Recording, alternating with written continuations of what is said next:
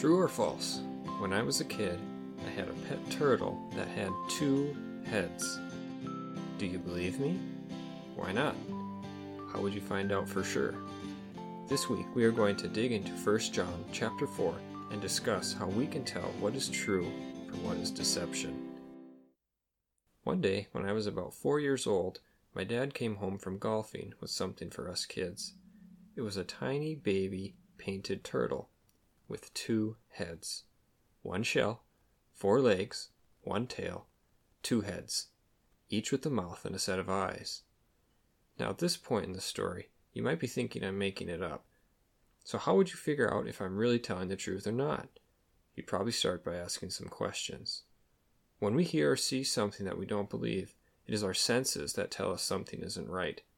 In 1 John, we know that false teachers have come out from within the church John is speaking to. So John makes it clear to them how they are to test the spirits to see if they are from God or not. Let's read the text together. 1 John chapter 4, verses 1 through 6. Dear friends, do not believe every spirit, but test the spirits to determine if they are from God, because many false prophets have gone out into the world. This is how you know the Spirit of God. Every spirit who confesses that Jesus Christ has come in the flesh is from God. But every spirit who does not confess Jesus is not from God. This is the spirit of the Antichrist. You have heard that he is coming, and he is already in the world now. You are from God, little children, and you have conquered them, because the one who is in you is greater than the one who is in the world. They are from the world. Therefore, what they say is from the world, and the world listens to them. We are from God. Anyone who knows God listens to us.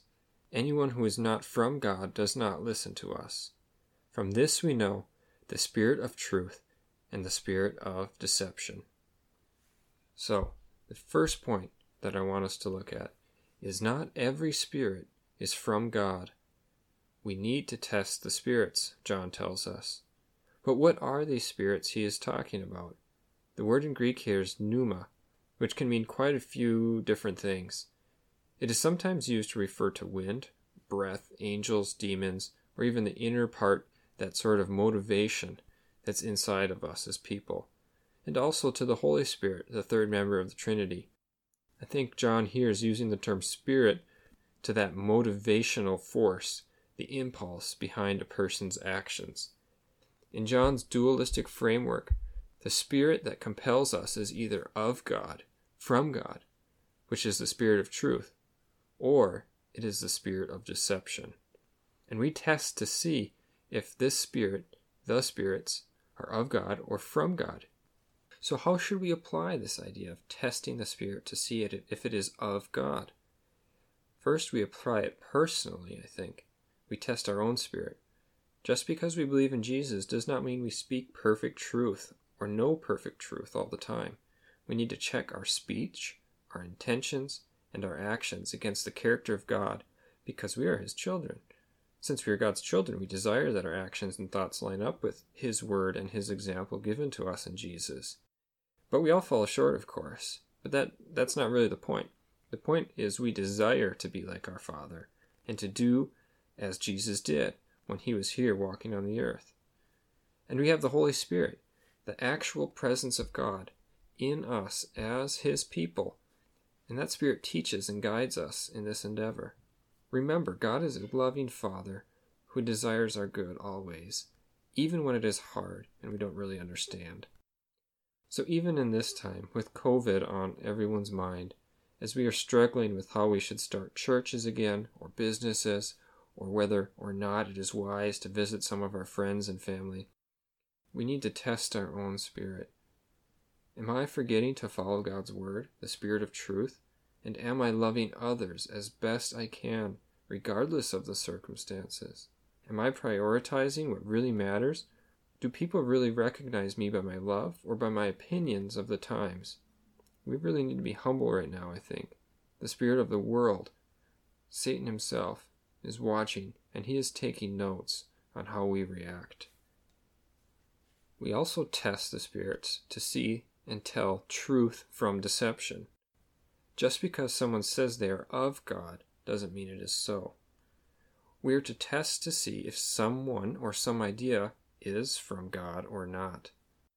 And so if we are to apply the test and see what is of the truth and is what is of deception, we need to know what the test question is. And this is the question: do you believe that Jesus Christ has come in the flesh from God? Let's break that test down. 1 John says that it's Jesus Christ. That's the person we're talking about here. And that word Christ is really connected with the Old Testament theme of the coming Messiah.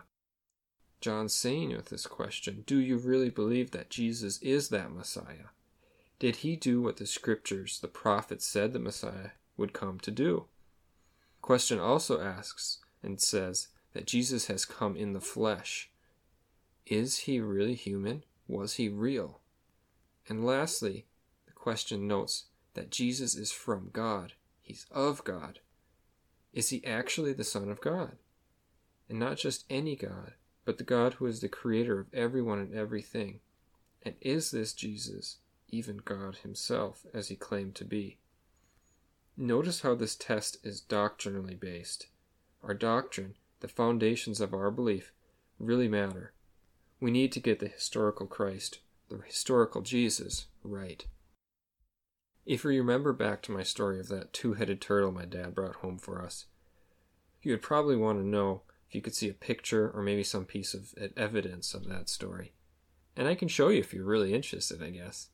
We actually named the turtle Tom and Jerry after that cat and mouse cartoon because each head obviously had its own brain too. They would fight over food. It was really funny.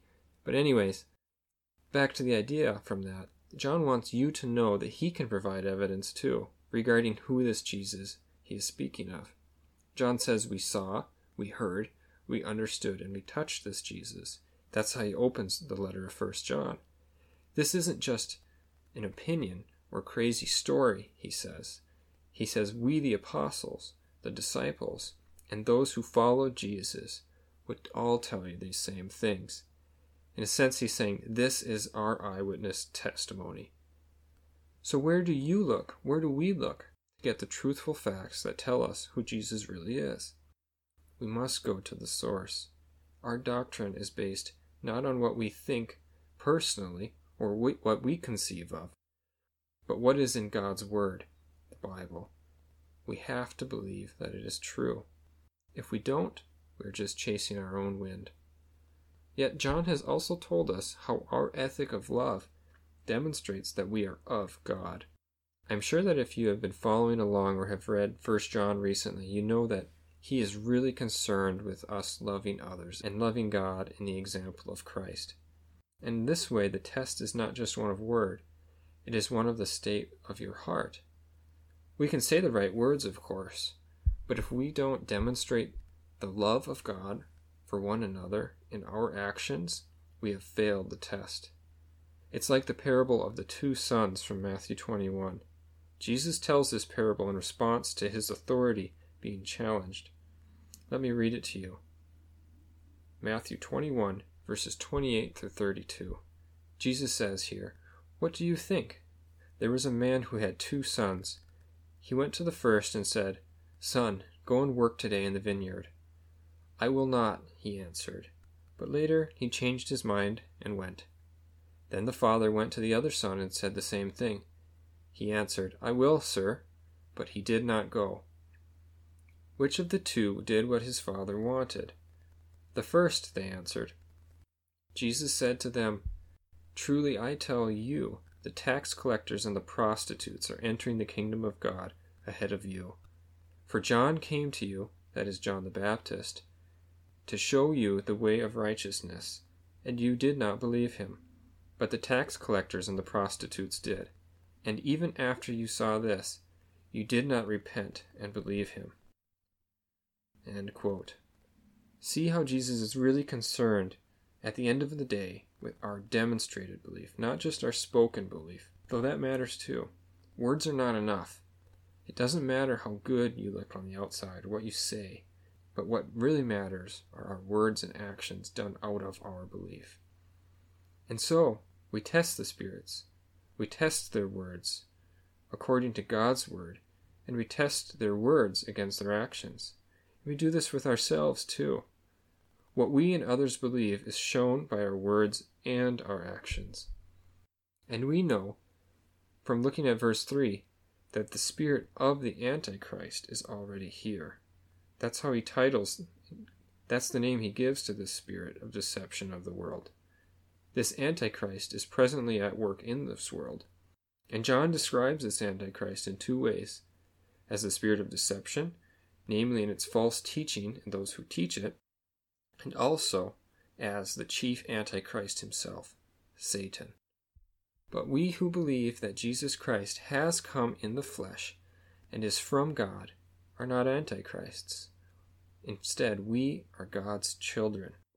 We have been given a new eternal heritage. We are not of this world. We are of God, John says. Look at verse 4. You are from God, little children, and you have conquered them, that is the antichrists, because the one who is in you is greater than the one who is in the world. And that brings us to the last point. The Spirit of God in us is greater than the spirit of this world. Verse 4 tells us that we are conquerors over the antichrists, the spirits of deception. The spirit of truth and love always defeats the spirit of deception, of evil, because it is greater. That spirit of deception, the antichrists, the false prophets, and Satan himself are received by people of this world because they are deceived already. It is easy to believe what you want to hear. That's really important, I think, in the time we are right now. So let me say it again. It's easy to believe what you want to hear. Our nature as people is sinful, and so it is of no surprise that we seek to defend our own sin. If you're in sin, it's easy to believe the lie that it's no big deal or your sin is justified. It's easy to speak with sharp words or hate when you believe the person deserves it. But that is not who we as God's children are. We don't just follow what our selfish nature desires. We are to be consumers of God's revealed truth, not consumers of self-indulgent appetites. And that transition from desiring the world to desiring God is something that God himself works in us when we come to faith. He gives us salvation. He gives us a new hope. And our hope is in the revealed truth of Jesus Christ and his actions. The Son of God, who came to earth as God and man to live a sinless life, to die for us so that we could believe in him and receive his perfect life in exchange for our own. And how amazing is God's love for us in this act, that he would provide a way for our sins to be forgiven, so that we could be together, we could be made clean and new, and be in his kingdom forever with him, just as he intended from the very beginning. And as we seek truth and consume truth and pray to God that he would transform our hearts and minds, he does this work in us. He changes us, and our cravings for the things of this world are tempered, and our hope for the longing for the kingdom to come grows brighter and stronger and clearer as we travel towards it in this life. Remember, in Christ we have conquered the enemy. Sin is paid for. Do not let the burden of your past mistakes hold you down. Look to Jesus and ask for forgiveness and embrace the truth that you stand forgiven in him. He will make you new. We can live each day knowing that we are safe in the hand of God. We are free from the fear of death. We are free from the fear of plagues, from enemies, from disaster, or whatever lies ahead that seeks to steal our hearts, our minds, or even our bodies, our life itself. In Christ we have conquered this world. We have conquered death, and we are being made ready for the eternal world to come. So get ready. Don't let COVID or anything else take your eyes off the King and his kingdom to come. He is the conquering King who will come and make everything new and good and right.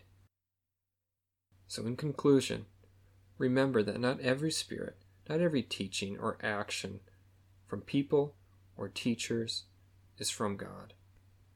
We in this world need to test the spirits. Test yourself too, and test the teaching and actions of others against the Word of God and Jesus his Son.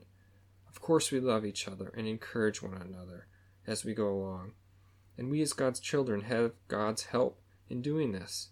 We have his Word and his Spirit in us. And this Spirit in us that he has given us is greater than the powers of this world. God has won that battle already for us.